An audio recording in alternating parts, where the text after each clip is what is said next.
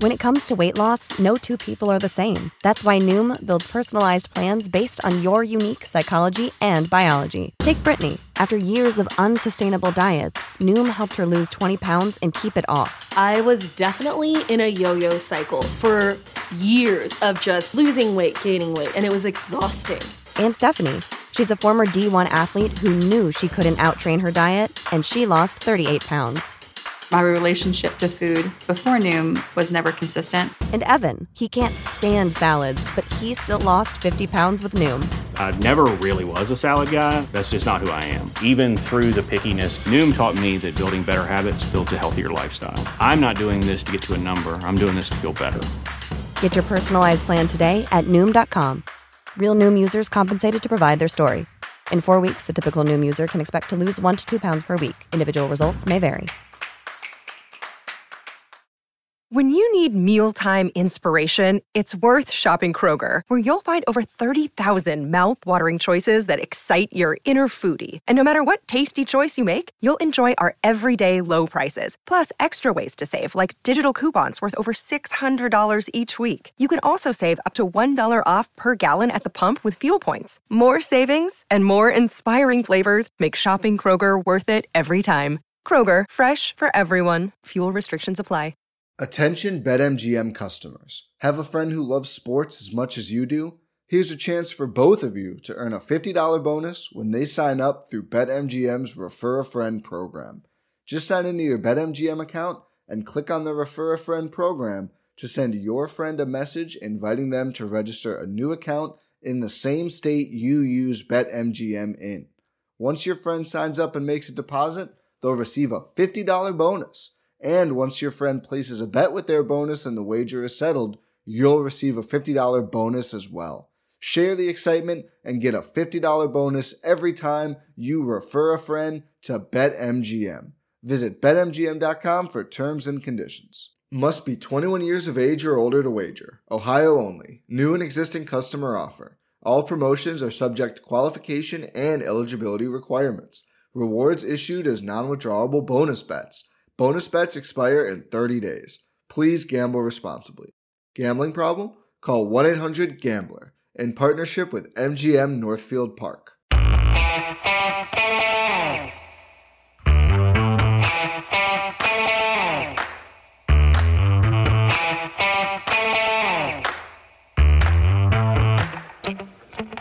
Hi, folks. Welcome to another episode of Film Study. This is Ken McCusick.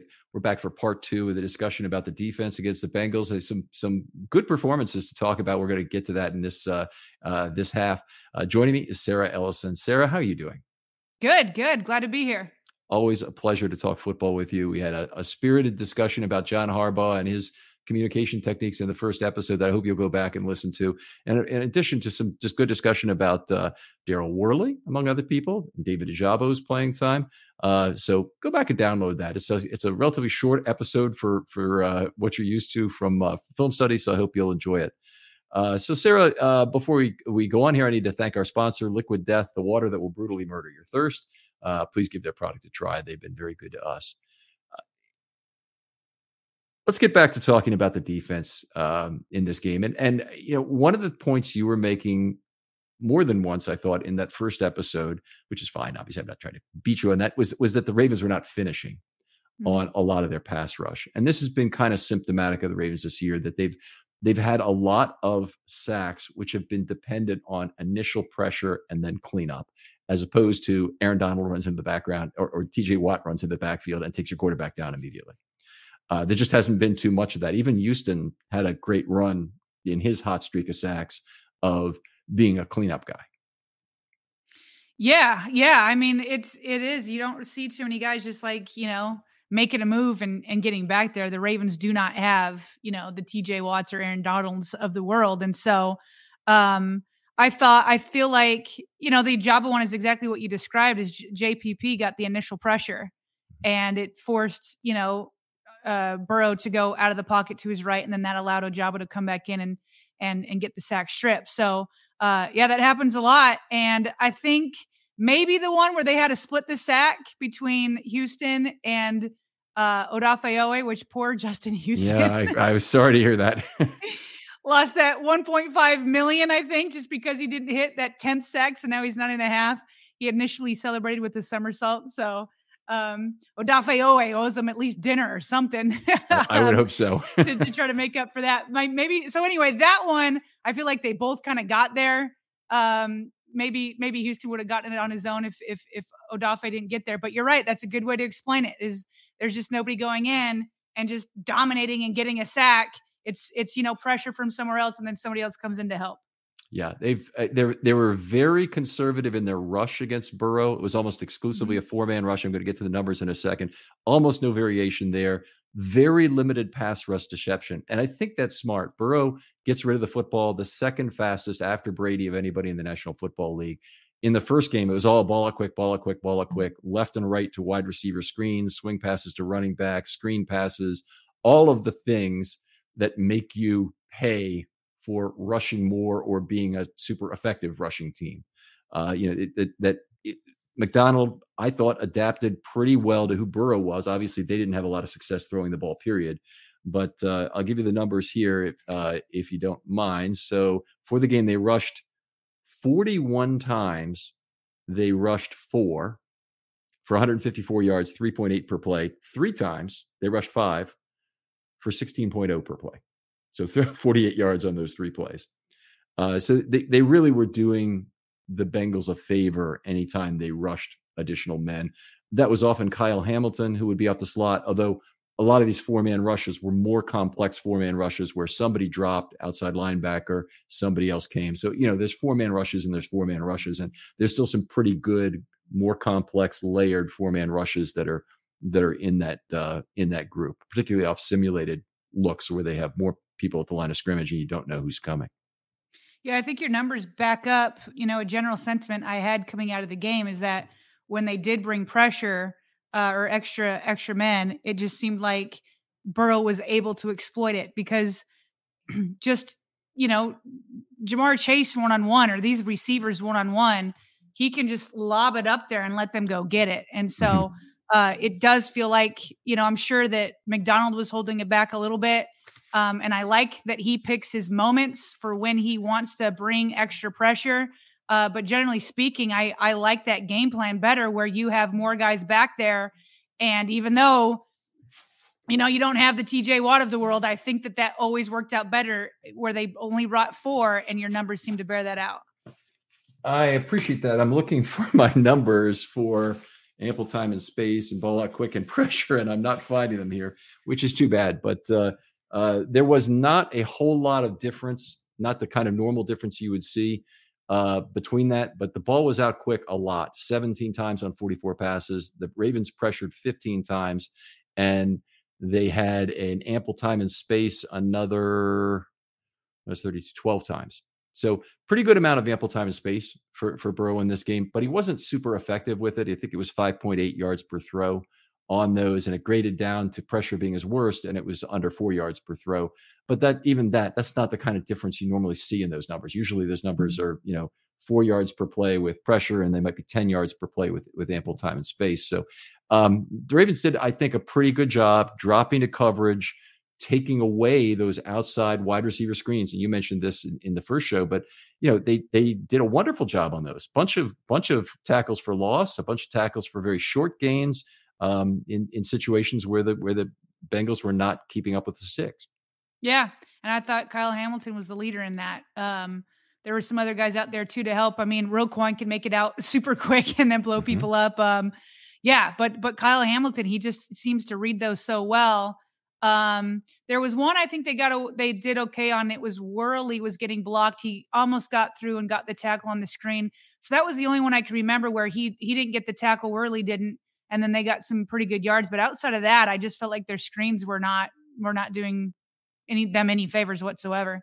Yeah, this is one of the best yak teams in the entire NFL, and they use their wide receivers on a lot of slants and whatnot, and they had a couple of plays, but for the most part, the Ravens really had a lot of 2+0, -2+0, or they had some -5+7s, which is not really a lot of meaningful yak, obviously, if they're completing that pass behind the line of scrimmage. And they did a very good job in restricting yak in this game. I don't have a total separation of it, but was very impressive. Let me talk a little bit about what they did by deceptive elements, because in this game, as I mentioned, I don't think deception really serves you well against Burrow when he's going to get rid of the ball so quickly. Anyway, your stunts and your blitzes that take time to develop, and any kind of green dog you want to come with, all of those things, just they take too long to develop relative to how long it is for Burrow to throw a football. They had 6 off-ball blitzes. All of those were singles, and the Bengals averaged 11.2 yards per play on that. So right there, not successful, small sample size, but not successful. They had 2 stunts, 4.5 yards per play. That's very low for a ball game, and it's very low for a game where you don't blitz very much, because you generally stunt. Your available universe of stuntable plays are non-blitzes. And so you took 6 out of 44 out. You still had 38 opportunities to stunt, and they only did it twice. That's somebody telling them, please don't stunt unless I call it. Yeah. And they do some of that on the field. Calais Campbell can just organize a stunt with Matabike or whoever he's next to, and they'll do it. Oh, I didn't realize that. I didn't know that that's how I figured those stunts would be called with the play. So they have they can do it either way. And Campbell had a good interview about this over this between seasons. And he said the first thing was that yes, sometimes you get called from the sideline and you have that. But if we're on field, we can call it ourselves as long as there is not a blitz coming. If there's a blitz coming, we have to respect the lanes and not do it. So. Gotcha. Yeah, that makes sense to set it up that way. And so, yeah, again, I think the way you introduced that was exactly the correct way. Why try to be deceptive if Joe Burrow's getting the ball out, in a couple of seconds, And so that's why it's just like play him straight up and put more guys in the backfield to help defend these receivers. Yeah. Simulated pressures was the last thing. They had 9 of those in the game. So that's the one thing they really try and do. They're not trying to do that to Burrow as much as they're trying to do it to the offensive line, to get them to make a mistake in terms of assignment, to then get in the backfield and potentially get a hand up in Burrow's face, block pass, whatever it might be. It does disadvantage very significantly the player dropping from the line of scrimmage from simulated pressure. And that's something defensive coordinators, I think, need to be careful about. The famous moment in Ravens history, of course, and you're going to remember this, Sarah, was the final play of 2017 when the Bengals had the long touchdown pass from Dalton to Boyd. That was a double drop from the line of scrimmage, and Mosley had to try and drag that seam against Boyd, be the underneath guy. And it's just, you're putting him at an enormous disadvantage to do that. So they, anyway, they've done some things. I think they've handled pressure very well. And I've been very impressed with McDonald this year in terms of variation of game plan. Yeah. So that's my question. Speaking of variation of game plan. So we keep talking about this was the right way to approach it. Do you do that again because it worked well for you? Or do you need to mix it up a little bit because the Bengals are like, okay, here's the way they're playing us. And here's the answer. Like, do you go back to this well and say, this is what works, let's stick with it? Or do you switch it up? You may see your coworkers cracking open a can in your 9 a.m. stand-up meeting, but it's most likely not beer. It's a New Mountain spring water called Liquid Death. You've heard me talk about this many times. Why is it called Liquid Death? Well, because it'll brutally murder your thirst. Plus, its infinitely recyclable tallboy cans are helping to bring a death to plastic bottles. Did you know plastic's not even really recyclable anymore? It ends up just going to a landfill because it's not profitable to recycle. Meanwhile, aluminum is recyclable and profitable for recycling facilities. You guys know how much I love Liquid Death. It's in everything I do. I take it to work. I take it to the ball club. I take it when I'm out with the kids. I got them right here on my desk as I'm recording a podcast. I'm always with it. What's cool now is I'm seeing you guys on Twitter talk about how you're grabbing your cans and going to work. So send me those stories about what you're doing and how you're cracking open a tall boy in odd situations because, hey, it's water. And not only is it water, it's the best water that you can go out there and buy. It's cold. You can drink it with whatever you're doing. So going out there, get Liquid Death at your local Harris Teeter or 7-Eleven, or find a Liquid Death retailer near you with their store locator tool by going to liquiddeath.com/film study. That's liquiddeath.com/film study. I don't think it's one or the other. I think you have your entire toolkit of potential scheme and you change it at halftime if you want. At halftime in this game, they changed entirely. They only had one 5-man rush after halftime, and they had 0 blitzes after halftime. Wow. So that 6 deception was all in the first half. And, obviously they were getting beat with it. They have, this is really good. The organization realizes that they're getting what is beating them in real time and can make a change. And I don't think we've seen that same ability from the offense, certainly not at the same level. I was just about to say, because you said it's nice to see the organization. I was like, well, at least on one side of the ball, because I'm not seeing it on the other side. Yeah. I thought you might appreciate that. Yeah. Let's talk about some individual players. Got lots to talk about here. We'll do the alternation method, but who's the first one you want to talk about? The first one that I will talk about is, I'll just start with Roquan Smith. I just feel like he was literally everywhere except for when he got what seemed to get the wind knocked out of him. Maybe there was something different than that, but he came right back out. But he got the first tackle of the game, and it was physical, and he had the last tackle of the game, and it was physical. And then he had a ton of tackles in between that. He just didn't care yesterday. There was a time that it was 17-0. And he was playing like they were, down by 1 in the Super Bowl. Yeah. And I just love this man. I've never seen somebody I've seen players come in and they definitely take right away and they fit into the locker room well. Marcus Peters is one of them. Calais Campbell is one of them. You see players come in and they just fit in.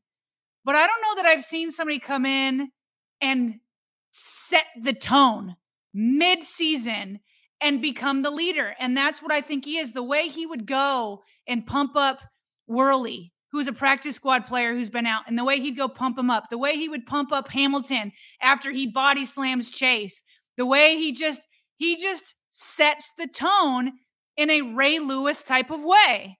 Yeah. And it's fantastic to have. And so, you would love to see Roquan Smith and Patrick Queen both, be here for the long haul. But I don't know that you can pay that much for one position.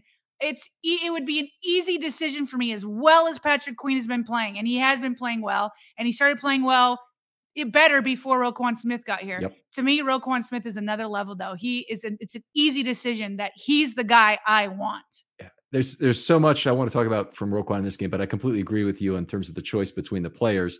It is going to be a choice of price. So if Roquan really wants $20 million, I don't know if he's going to get it, but he's going to get something pretty close to it, I would think, after the season he's had with the Ravens in particular. I do want to talk about that. 16 tackles in this game. 12 of them were solo. 4 ended drives, which we mentioned in the first show. 11 of 16 tackles that he was party to were defensive wins. That is that probably is one of the largest numbers in the National Football League this season. So I would like to know, by the way, but 11 defensive wins in a single game is just mind-boggling. 11 tackles is rare.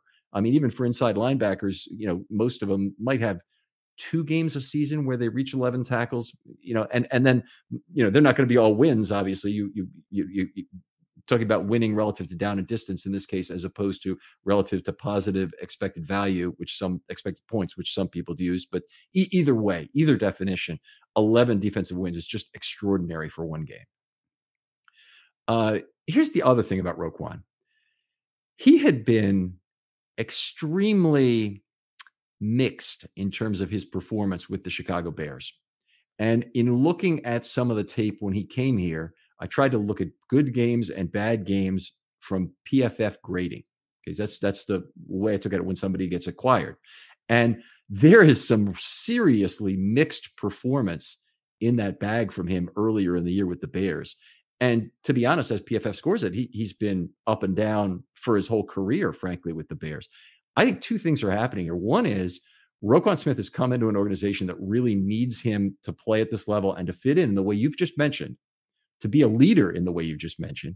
He knows he's playing for his contract. I hope that's not the whole thing, but I don't think it is. It just seems very natural, a natural fit. And the other thing is he's playing with much better players around him, and he clearly is benefiting from that right now. Yeah, there's no doubt. It's like, good players elevate each other, so, and I'm sure it's nice for him too, to have, a Patrick Queen next to him. And I'm sure it's nice for him to have these corners and these safeties, who are, capable and balling out too. So it's just been a match made in heaven. Yeah, I agree. And I thought he was pretty obviously a rental when he got here, and now I'm not sure anymore. I still think he's a rental because they got 1 year for a second and a fifth round draft pick. They got this year, so that was an expensive rental. And frankly, if the Ravens had that to do over again and it didn't improve their chances to sign Roquan Smith, I think they'd say no right now. I think they'd take the trade back because this year doesn't seem to be going anywhere. That's all I'm saying. You understand? You understand the point. It's not that Roquan's not a great player. He is. It's that the year is not going anywhere. It's Lamar Jackson got hurt. I mean, listen, if Roquan Smith is determined to hit the market, that is the only way he's leaving Baltimore. If he's absolutely determined to see what's out there, because I have a hard time seeing that this defensive-minded front office, led still by Ozzie Newsome and Eric DaCosta and just the Roots, I just have an extremely hard time seeing them let him go. And again, that's why I say it's just all about Roquan. And if he wants to be, wined and dined and see if he can squeeze out, every last cent, because I do think the Ravens would give him, a top deal. I do. I think that they would. Now, if it comes down to, based off of money, can we afford both Lamar and Roquan? You go with Lamar in that case. But outside of that, I have a hard time seeing them let him walk. There's two things about this. They do not have any of the available market frictions to make him not walk. So they don't have a franchise tag to place on him because they have a franchise tag for Lamar Jackson. So right there, you got a problem. Right. I think the Ravens probably will say, take it to the market. The problem is that other people are going to see the tape of his play with the Ravens. And the only hope I have is that they look at his play with the Bears too. And they say, well, wait a minute, we're seeing two different players here. Yeah. We knew Roquan was a good coverage player, good coverage linebacker. And there's definitely some positive things there, but we also saw some really mixed run defense and tackling when he's with Chicago. Even though he had a lot of tackles, he also missed some tackles. And, this might not be the guy we want. I want to see a little bit more from him in terms of knowing how to do that. The other thing is, from Roquan's perspective, this one contract is going to be about 60% of his career earnings.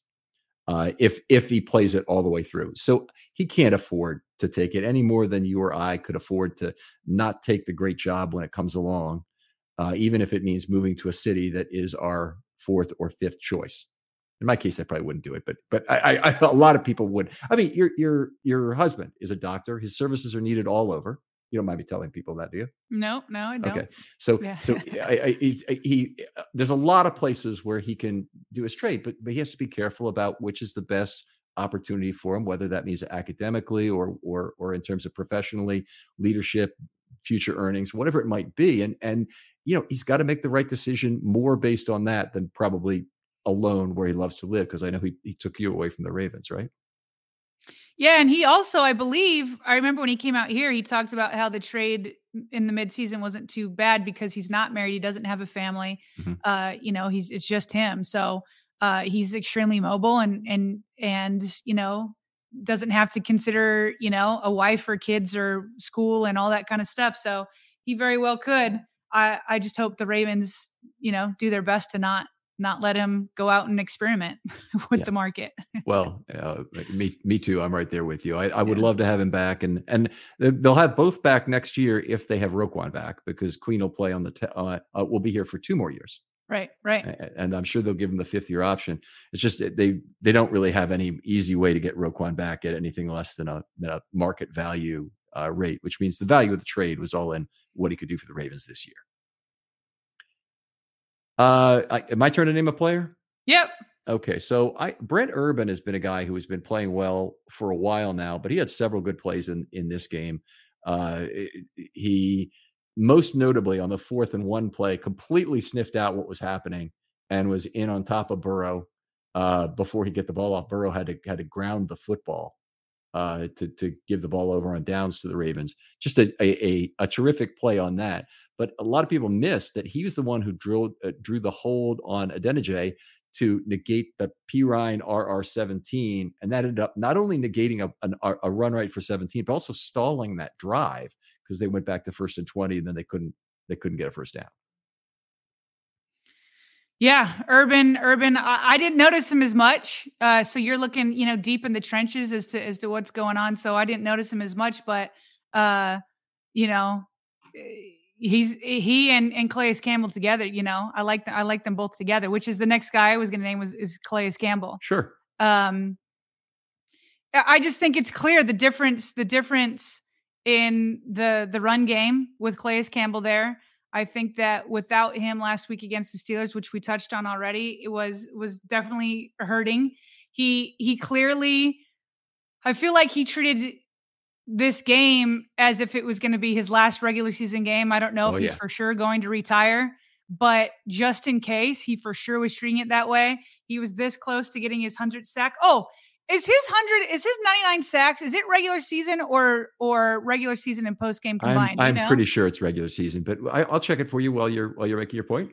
Okay, yeah, because I want him to get another chance if it's both. So, yeah, I mean, he's just in there. Like, you could see the Ravens had posted a video of him pregame.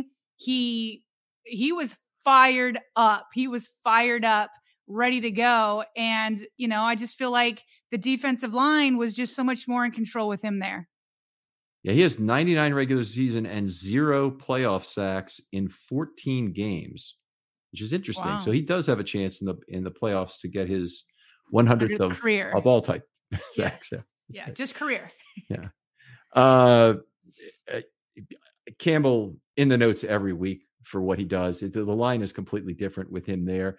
And pretty incredible that he got up to, I think it was 31 snaps in this game. So I looked at it as soon as I saw Nichols, who they'd elevated from the practice squad. They've never done this before this year otherwise, where they deactivated a player they elevated from the practice squad. Actually, wait a minute. They signed him to the roster. It's a slight difference, but got you. But I still expected them to play him after they'd made a roster move like that with him, and they didn't do it. So it was That was strange. And then I thought, your go-to place for wild card round action is DraftKings Sportsbook, an official sports betting partner of the NFL. To kick off the road to Super Bowl 57, new customers can bet just $5 and get $200 in free bets instantly. Plus, all new and existing customers can get a no-sweat bet each day of the wild card round this weekend. Just place any NFL bet of your choice, and if it loses, you'll get a free bet back up to $10. Well, like I said, download the DraftKings Sportsbook app and use the code FILM. New customers can bet $5 on the NFL and get $200 in free bets instantly. Only at DraftKings Sportsbook with the code FILM. He was like, please play responsibly. For help, visit mdgamblinghelp.org or call 1-800-GAMBLER. He 21 plus. Plays at a high level. Physically present in Maryland. Bonus issued as free bets. One free bet issued based on amount of initial losing NFL bet up to $10. Eligibility, wagering, and deposit restrictions apply. See DraftKings.com/MD for full terms and conditions. So it's hard to say, is he going to catch, how far do the Ravens go, which I don't think it's going to be very far. And then, so because of that, does he want to again get caught up in the emotions of it and want to give it another try? Mm-hmm. Well, we'll see, obviously, but it would be exciting to have him back. I think. I just don't know if the Ravens can honestly afford him. I'll move on. We'll talk about JPP a little bit. Great mix of pressure and run playing in this game. Now, JPP didn't finish anything unless you consider a batted pass finishing a play, which it sort of is. He made a number of contributions, both on run tackles. He made the initial pressure, as we talked about, on the sack fumble for -5. A lot of really nice things that he did to improve the defense here. I've just been very impressed with his play. He's a guy I think is another one that you got to be concerned about the development of Ajabo, and maybe anybody new that they draft as well. But you also got to think about, these Jason Pierre-Paul is a real value at his salary. And so is Justin Houston, for that matter. Should they be thinking about bringing back either or both of these guys next year? I'd say one. I feel like the JPP signing, not that I regret it at all, because I agree. I mean, it just seems like every game he's getting pressure. He's major value. But I think his signing is what is making David Ojabo inactive, because the Ravens were obviously in the beginning of the year trying to get through until they got, Tyus Bowser back and then Ojabo later. So they were very thin at outside linebacker, but then Houston went down. And then that forced the Ravens' hand to go out and get JPP. And as you said, when we were talking about trying to get Ojabo on the field, it's because these elder statesmen like JPP in Houston, who are playing really well with the snaps that they have, that it's like they're not letting you take them off the field. So right. I would not bring back both, but I think one or the other would be nice. And then that way you can get Ojabo in there. Incredibly, JPP 39 snaps in this game, which led all the Ravens outside linebackers. And right now what he's giving them is at that rush spot, he's giving them the run defense they really need. And also providing something in the pass, but very much, the guy's like in a lot of ways is Pernell McPhee, a guy who you think of him as a situational pass rusher. You think, can I just get 15 snaps out of this guy as a situational pass rusher? And then you bring him in, he's your best run defender. And you say, well, okay, we need you on the field for that too. Right. So JPP has not quite played at the McPhee level of, say, 2018 to 19, but he's been a good player and a guy that I hope the Ravens will give another shot to. And Justin Houston, boy, I think about that again too. Yeah. Yeah. The next guy, which I've brought up several times, is Hamilton. So maybe I'll expand it and just say that the rookie class that we got to look at yesterday, because they were treating it not totally, but a little bit more like a preseason, between Ojabo and what's that? Kolar. Yeah, Kolar likely, and Hamilton, Linderbaum. Yeah, Linderbaum was the fifth one. It's like, okay, well, I mean, as we know, Ojabo could have been a first-round pick. So, you'd like to think that when he is, fully back next year, you have essentially 3 first-round picks from this draft class with Hamilton, Linderbaum, and potentially Ojabo here. And then to see the 2 tight ends step up, that's nice. And Kolar, man, when he caught that ball, I was like, I thought that Mark Andrews was inactive. They just look so similar. They're just so big and carry defenders on their back after they catch the ball. So anyway, this was more about Hamilton, but I wanted to expand it since I talked about him so much. But Hamilton near the line of scrimmage was, I thought, exceptional. There was one play that I felt like wasn't great. It was the slant that he got tackled at right inside the goal line. I felt like Hamilton got beat on that play. Yes, you're right. That was Boyd. Boyd beat him on a quick slant that took the Cincy to the 1 yard line. Then they end up scoring on the next one. He did miss on that blitz. I kind of felt like he had to readjust because Calais Campbell had made it through and was diving. So those were the only 2 plays that stuck out to me as not positive ones. But all the rest, I mean, like I said, he is the key to stopping the Bengals screen game, which they love to run. Yeah, he's absolutely wonderful at that. And the Ravens playing zone defense against Burrow a fair amount, have a lot of opportunity to have a player like Hamilton on either side of center to make plays on that side. Been great to do that. He's not a true slot corner, and he has weaknesses that are not perfect, but he's other unbelievable strengths that make him very useful in that role. I don't even think he's the greatest matchup guy for some tight ends. Hurst is the one who gave him some trouble on the one pass. Of course, Hurst didn't have a big day. He had 5 targets for 14 yards on the whole day, but that one play, he definitely beat Hamilton.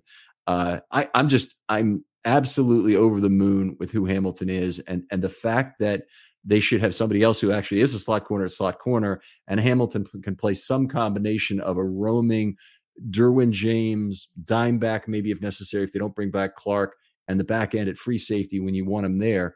That will be much more in line with his skill set and in line with his instincts to go find the right spot on the field. And I think he'll become much more of a turnover machine when he's back there. All right. I don't. Let's see. Do I have one more player I want to talk about in this whole thing? I was happy with what I saw from Travis Jones in this game. That he seems to be making some space in the middle. Hasn't been great every game this year, but he's another one of that rookie class I thought who did a pretty good job in this game. And I am excited about who he'll be. Very much excited to have him at 3-tech and Pierce over the nose next year on some early downs. I think that is a potentially devastating group, and it's really more in line with who Jones is as being a huge guy, big core who can throw around guards when it gets a one-on-one matchup. Yeah, another one to add to the rookie list, as you said. Again, I didn't notice him a ton. Maybe you were more into the trenches than I was. I think there are a couple of places he kind of stood out to me. So, what I want to see eventually from him is kind of what everybody talked about out of his draft class is, bringing interior pass rush. Mm-hmm. And so, especially if these guys are kind of cleanup guys, that sure would be nice to bring it from the interior and bother these quarterbacks and then these outside linebackers cleaning up. All right.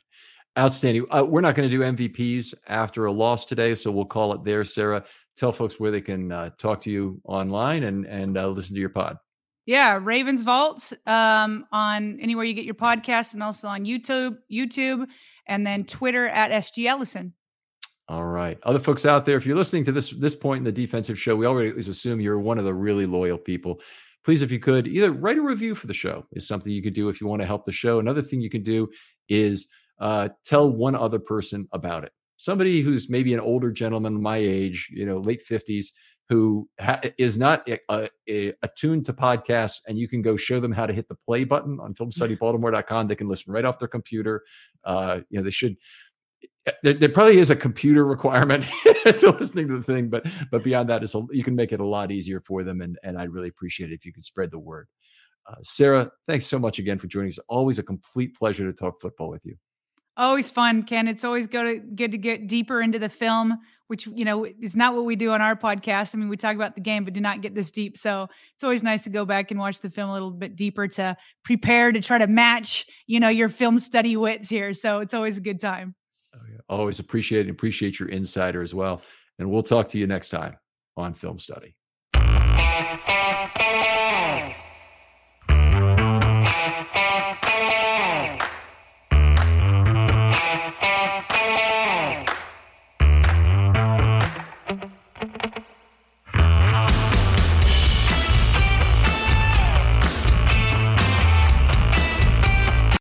When you need mealtime inspiration, it's worth shopping Kroger, where you'll find over 30,000 mouth-watering choices that excite your inner foodie. And no matter what tasty choice you make, you'll enjoy our everyday low prices, plus extra ways to save, like digital coupons worth over $600 each week. You can also save up to $1 off per gallon at the pump with fuel points. More savings and more inspiring flavors make shopping Kroger worth it every time. Kroger, fresh for everyone. Fuel restrictions apply.